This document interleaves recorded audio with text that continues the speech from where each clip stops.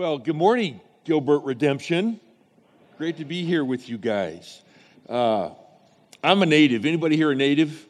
A couple natives? Why do we not get a discount on a license or something? There ought to be some benefit. The only thing it means is you have valley fever in you. You understand that? It's just, we got it. We get it. I also went to high school here. I went to Scottsdale High, which now if you drive in Old Town Scottsdale, there's just a sign to remember us, Scottsdale High. I guess they looked at the alumni record and said, oh, we got to run this down. It's not working. So then I went to Arizona State. Sun Devils in the house? Come on. And got very involved in the fraternity life. I was a SIG-EP, and I was involved in student government. I was a devil's advocate. That's what they called it. A devil's advocate was someone who would go to high school campuses and tell kids why they should go to ASU and not the U of A. Sorry to offend anybody. That's what we did, you know. And it was on a Sunday morning. I'd been doing a lot of fraternizing, if you know what I mean, and sipping my go-to 7-Up and saltine crackers when really the nerd of the frat came into my dorm room. Jeff, there was just nothing cool about Jeff. Jeff was undersized. He was always the last guy picked in basketball. His complexion was awful. His voice was still changing. And he drove a Studebaker that you don't even know what that is, most of you, it was an old car. His granddad gave him. He grew up in Tucson and he came to ASU. What was he thinking? And he was in the marching band, so he's always drumming all the time, drumming on the lunch table, drumming. And to make it worse, he loved Jesus. And so that was his mission. He's going to win these guys to Christ. So he comes in. He's a biology major. He starts telling me all the things you do to your body when you over-imbibe in alcohol. You know, there's this many brain cells, this many liver.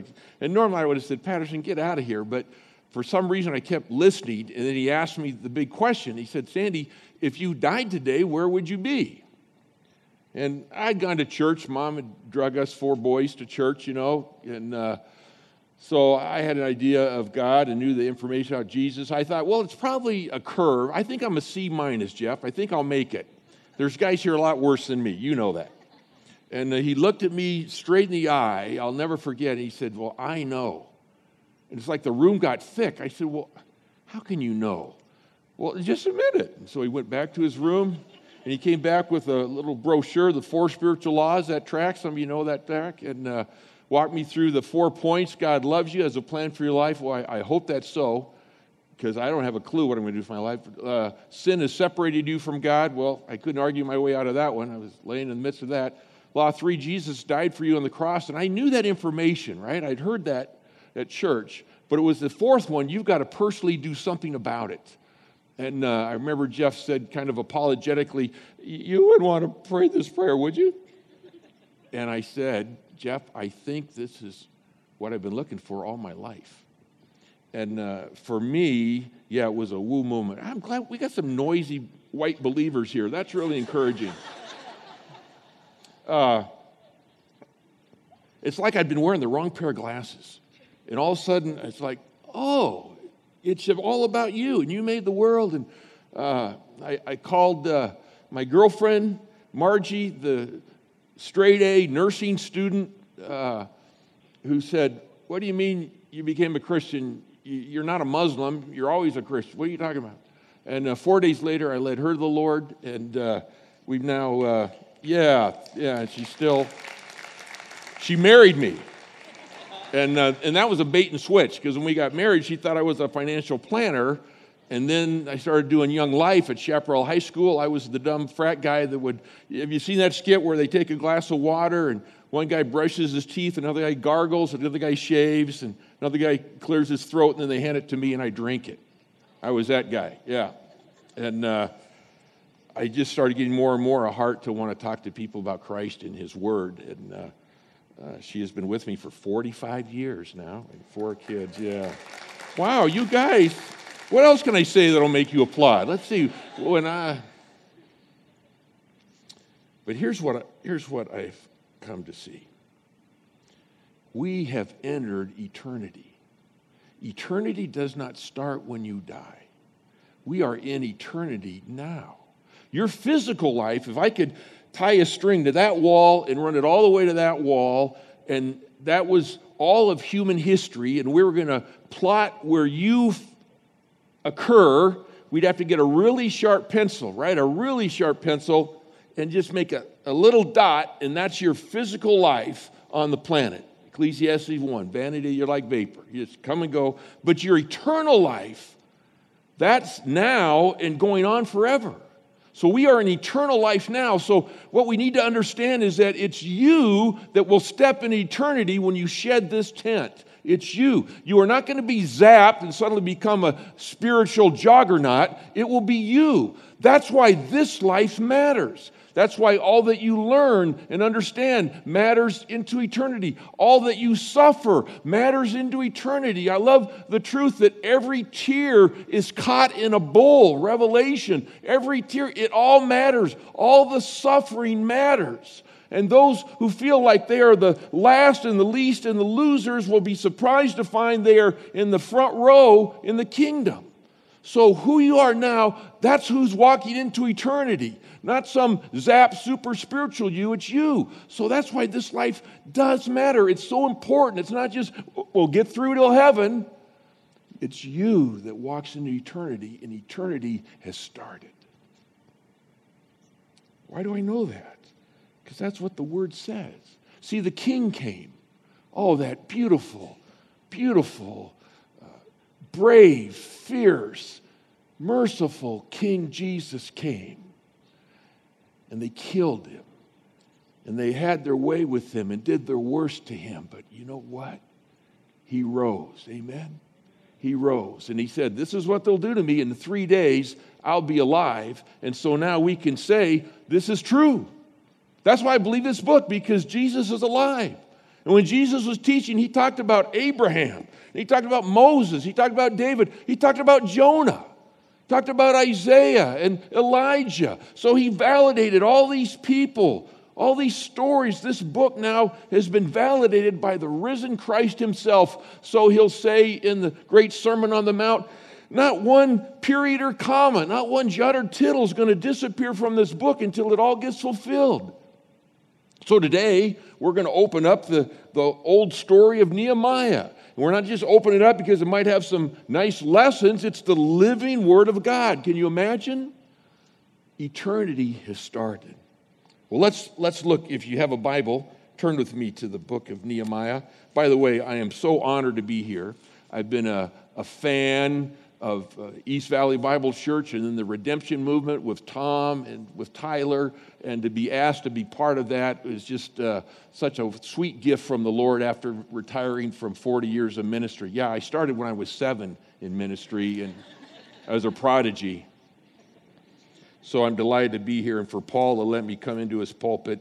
You got a wonderful pastor in Paul, don't you? That brother has a heart for Christ, yeah. Although it did make me nervous because he's here today. Usually, you're preaching because the guy's out of town.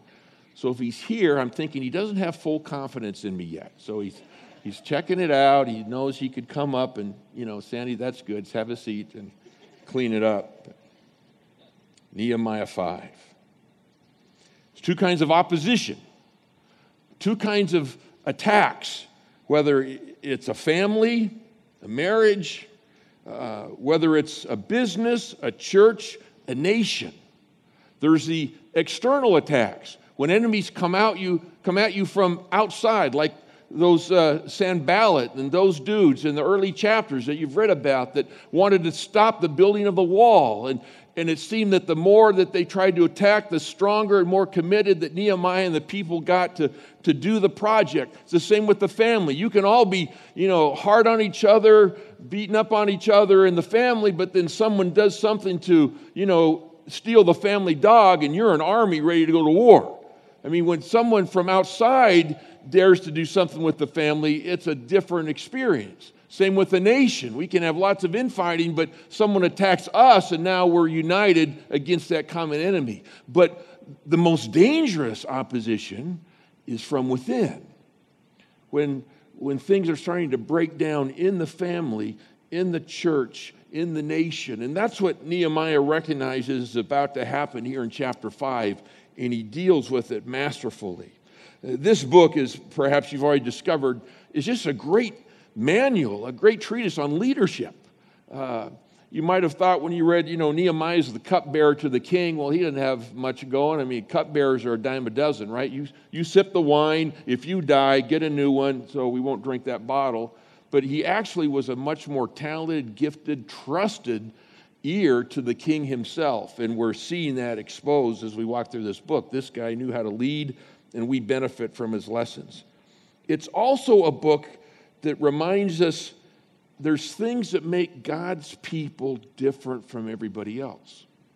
And through the course of the Old Testament and even the history now of the church, we can see that when the church loses its distinctiveness, Jesus called it, when you lose your saltiness, what good are you? And that's the truth.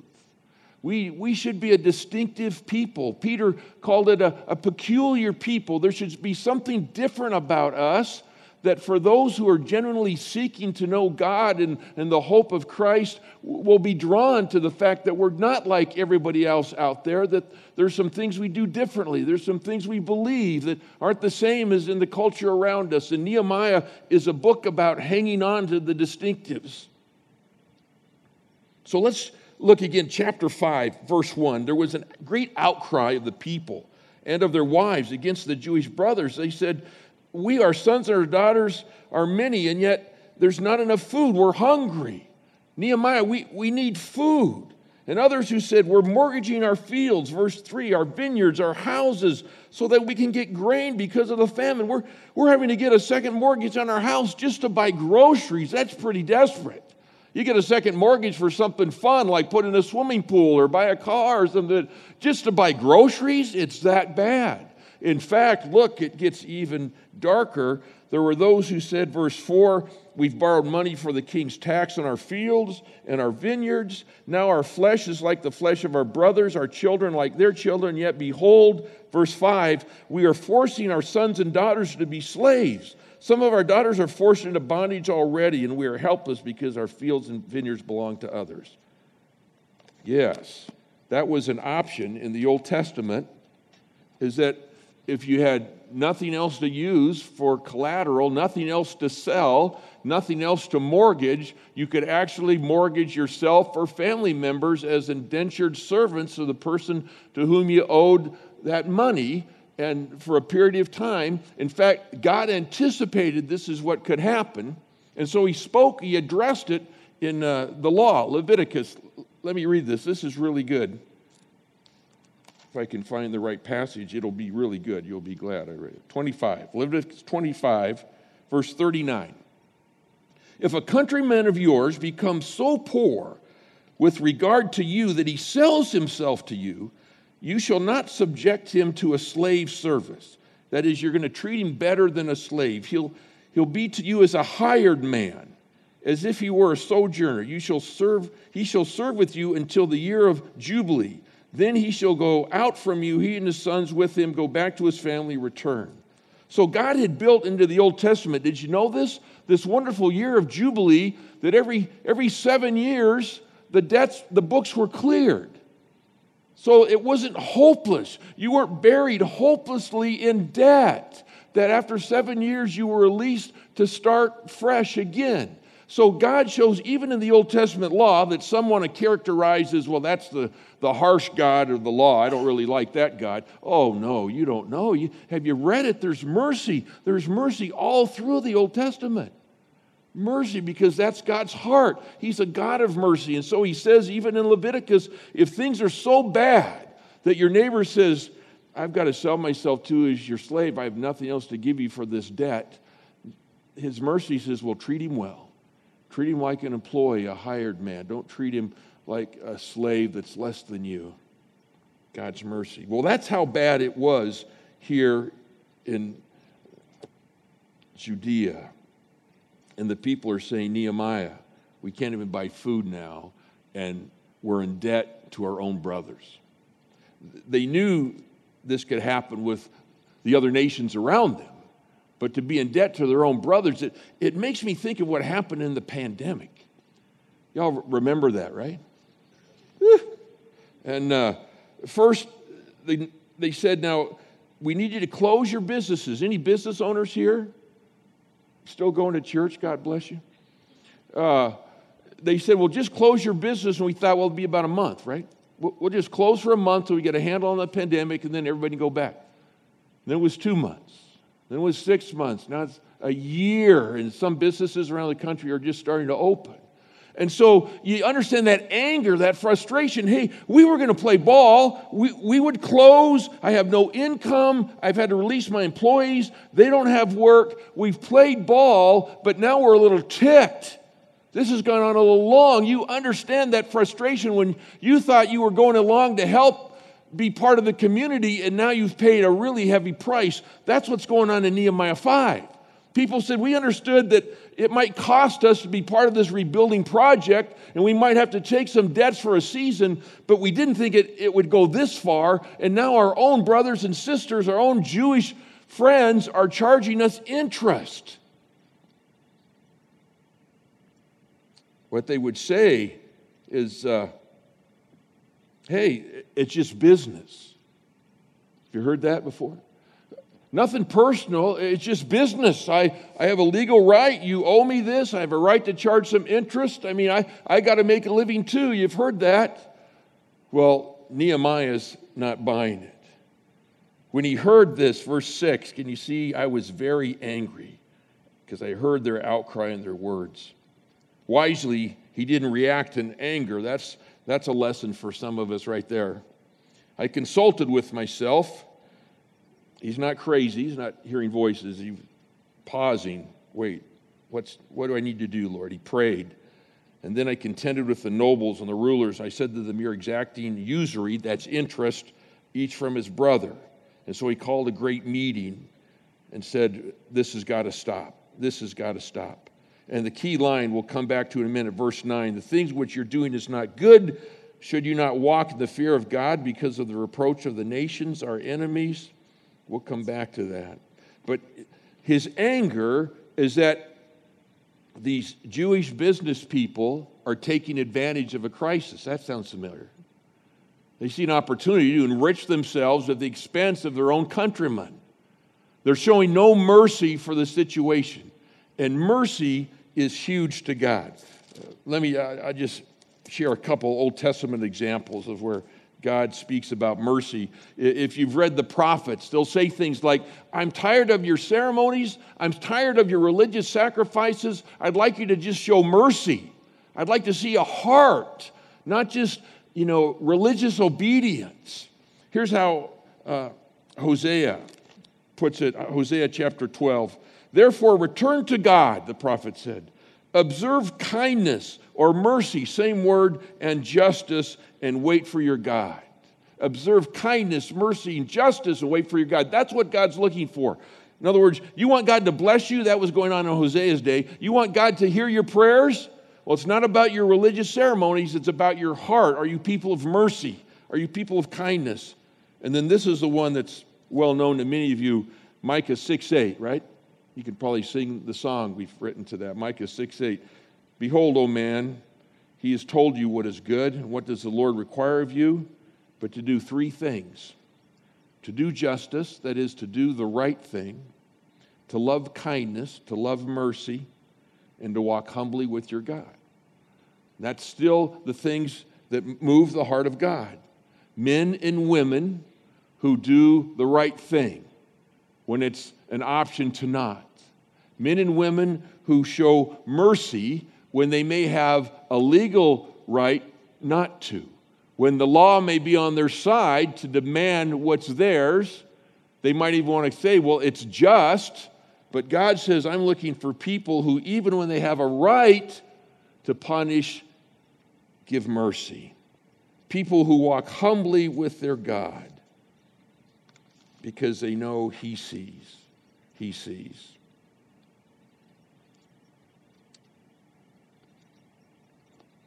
The great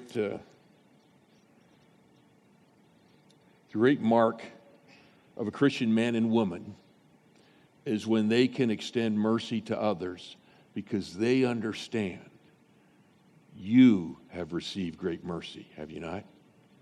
If you know the Savior, you have received great mercy. In fact, Jesus has that great story, a parable about a man who had a huge debt to his master, and the master cut his debt in half, and he said, oh, thanks a lot, and then he went out there and beat up on all the people that owed him. Jesus says, don't you get it? If you have received mercy, how can you not be a person that extends mercy to others? In fact, his comment is in verse 9 of Nehemiah 5. He says, you're not walking in the fear of God, and because of this, the reproach of the nations, our enemies, is on us. And that's still true. When Christians act without mercy, it doesn't speak well of our Savior. It doesn't speak well of our gospel. It's a clue. People who are living in legalism, people who are earning their way to God, people who are performing for God, they're judging everybody else, and they're not people of mercy. They're people of self-righteousness. And that never wins anyone to the Savior. Be a person of mercy. Make mercy a high value, particularly when we can show mercy to those who never thought they'd receive it. That's really fun, and that's really honoring to the Savior. That might be a fun thing to pray this week. God, show me someone who would not expect me to show mercy to them, to show kindness to them. The other great takeaway for you and me, though, again, is verse 9.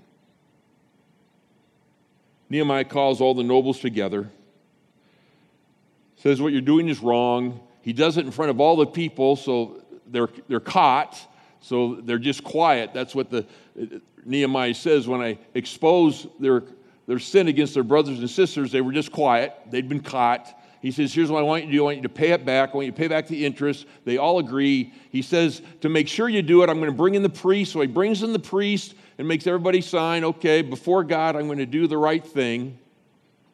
And all the people are grateful, the end of verse 13. But what Nehemiah says in verse 9 is a great truth for you and me today. The big issue is that they did not fear God. They didn't consider that God was seeing, yeah, it's business. This guy owes you. You can make him pay. You can tack on interest. Everybody does it. Everybody understands. It's just business. But they didn't stop to think, well, what does God think about this? The fear of God. To fear God is not this. It's not walking around like this. Oh, don't zap me. Oh, I should have done that. Oh, I know he's going to, he's going to take that away. I'm going to lose this. That's not the fear of God. That's awful. That brings God no joy.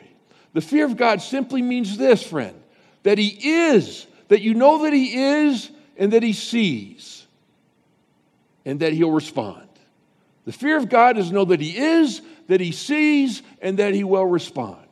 The writer to Hebrews define faith this way. Hebrews 11. This is faith, to believe that God is, and listen, that he rewards those who seek him. So part of fearing God is knowing he sees and he rewards. Galatians chapter 6. God's not fooled. God's not mocked. As you sow, you'll reap. And it's exponential. Just like when you throw a seed in the ground, you get a lot more from that seed than you put in the ground. So in your life, you put some acts of mercy in the ground, you will receive more.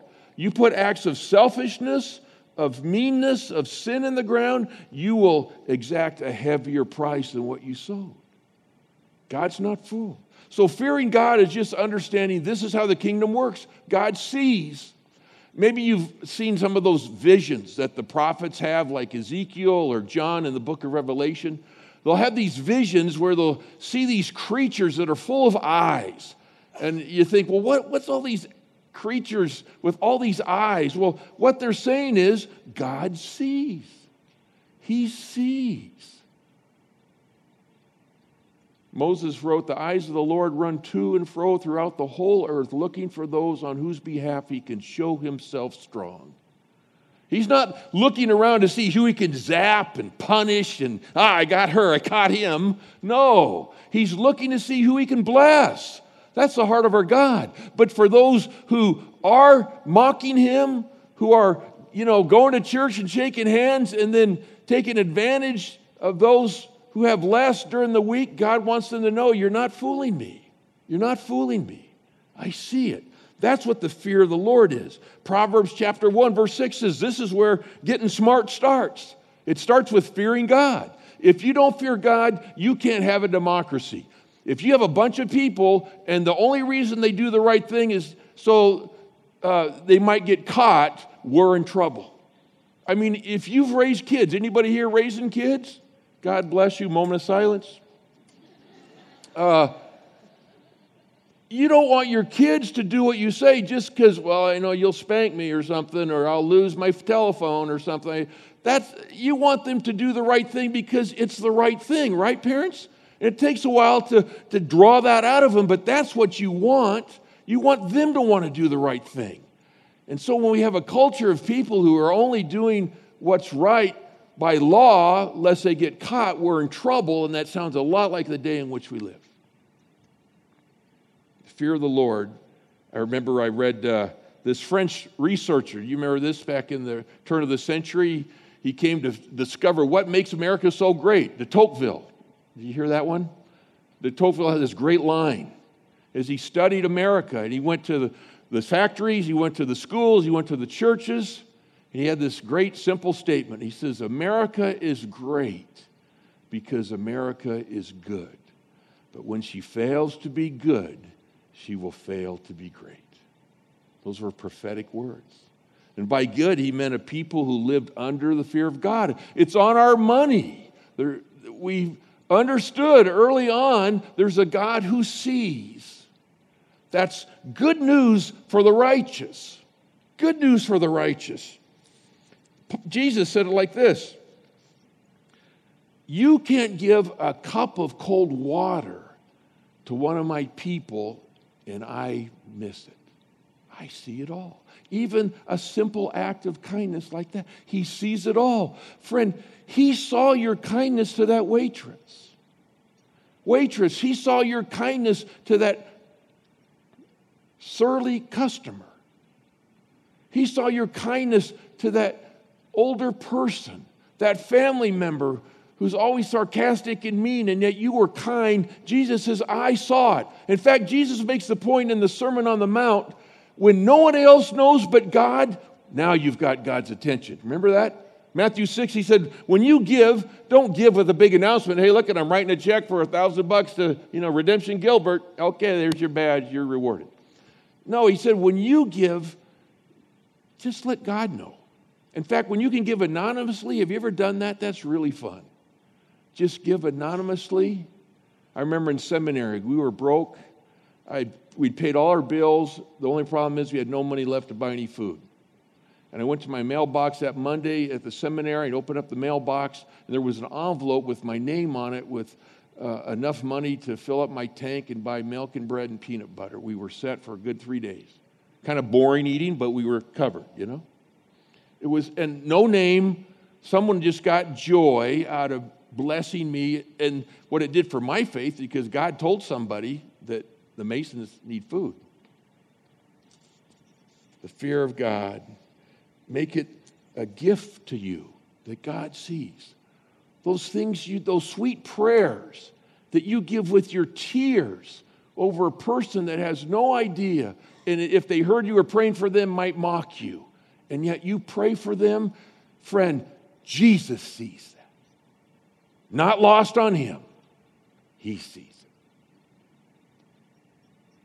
But if you are a fake, if you are one of those people that loves to give the impression of righteousness and religiosity, but your heart is dark and it's all about you, well, he sees that too. I got a story. This is a great story. It's true. Honest, it's true. I have a buddy who's a Methodist pastor now of a very large church in Nebraska, but when he was starting out, some of you know if you're from the Midwest, there'd be a little country church between the fields, and you might have 40, 50 people, and so you'd have an itinerant pastor. Remember that? And he might have 2 or 3 churches that he had to go to on a Sunday to cover the ground for those, and that's what my Methodist buddy did. He had 2 churches, little small country churches. He'd preach at one at 8 or 8:30, and the next one at 10, or however soon he could get to the next church. And this terrible gossip was starting in one church.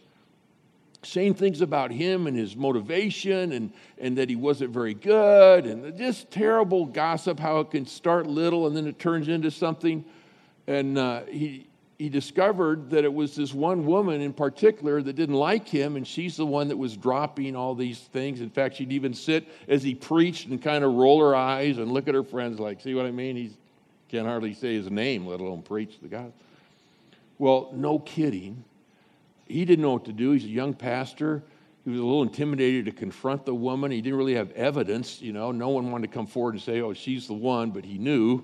So he just prayed, God, something's got to happen. Either she's got to go or I got to go, but this is becoming a mess. No kidding. He said, one Sunday morning I did the benediction, and everybody walked out the back doors. She hit the first step and dropped dead. He said, funny thing, no one gossiped anymore in that church for a long time. It's kind of like Ananias and Sapphira. Do you know that story in the New Testament? Hey, we're going to take an offering. If you can sell property, whatever. Okay, Ananias, Sapphira, where'd you go? Oh, we sold that property we had up in Shiloh, sold it for $100,000. We're giving the whole thing to the church. Everybody, all right. Truth was they sold it for $150,000 and pocketed $50,000, but they don't want to tell anybody. And so Peter said, it's time for an illustration. And boom, they went down. And the Bible says the fear of God spread through the whole church. I've prayed for that sometimes, some people. No, I haven't. I'm a nice pastor. I would never pray that would happen. The Lord sees. The Lord knows. Be encouraged. You're that person that does those quiet acts of kindness. You agonize in prayer for people that would say, stop it if they knew you're praying for them, but you keep praying. It's seen, friend. It's seen. No wasted tears, no wasted small acts of mercy. That thrills the heart of Jesus, and that represents him well. Represents him well. So, Nehemiah gets the people to repent. They say, we'll give back, verse 12, whatever we took, we'll give back just as you said. The people celebrate. And then as kind of a postscript in verses 14 to 19 of that chapter, Nehemiah lets us know that, I had a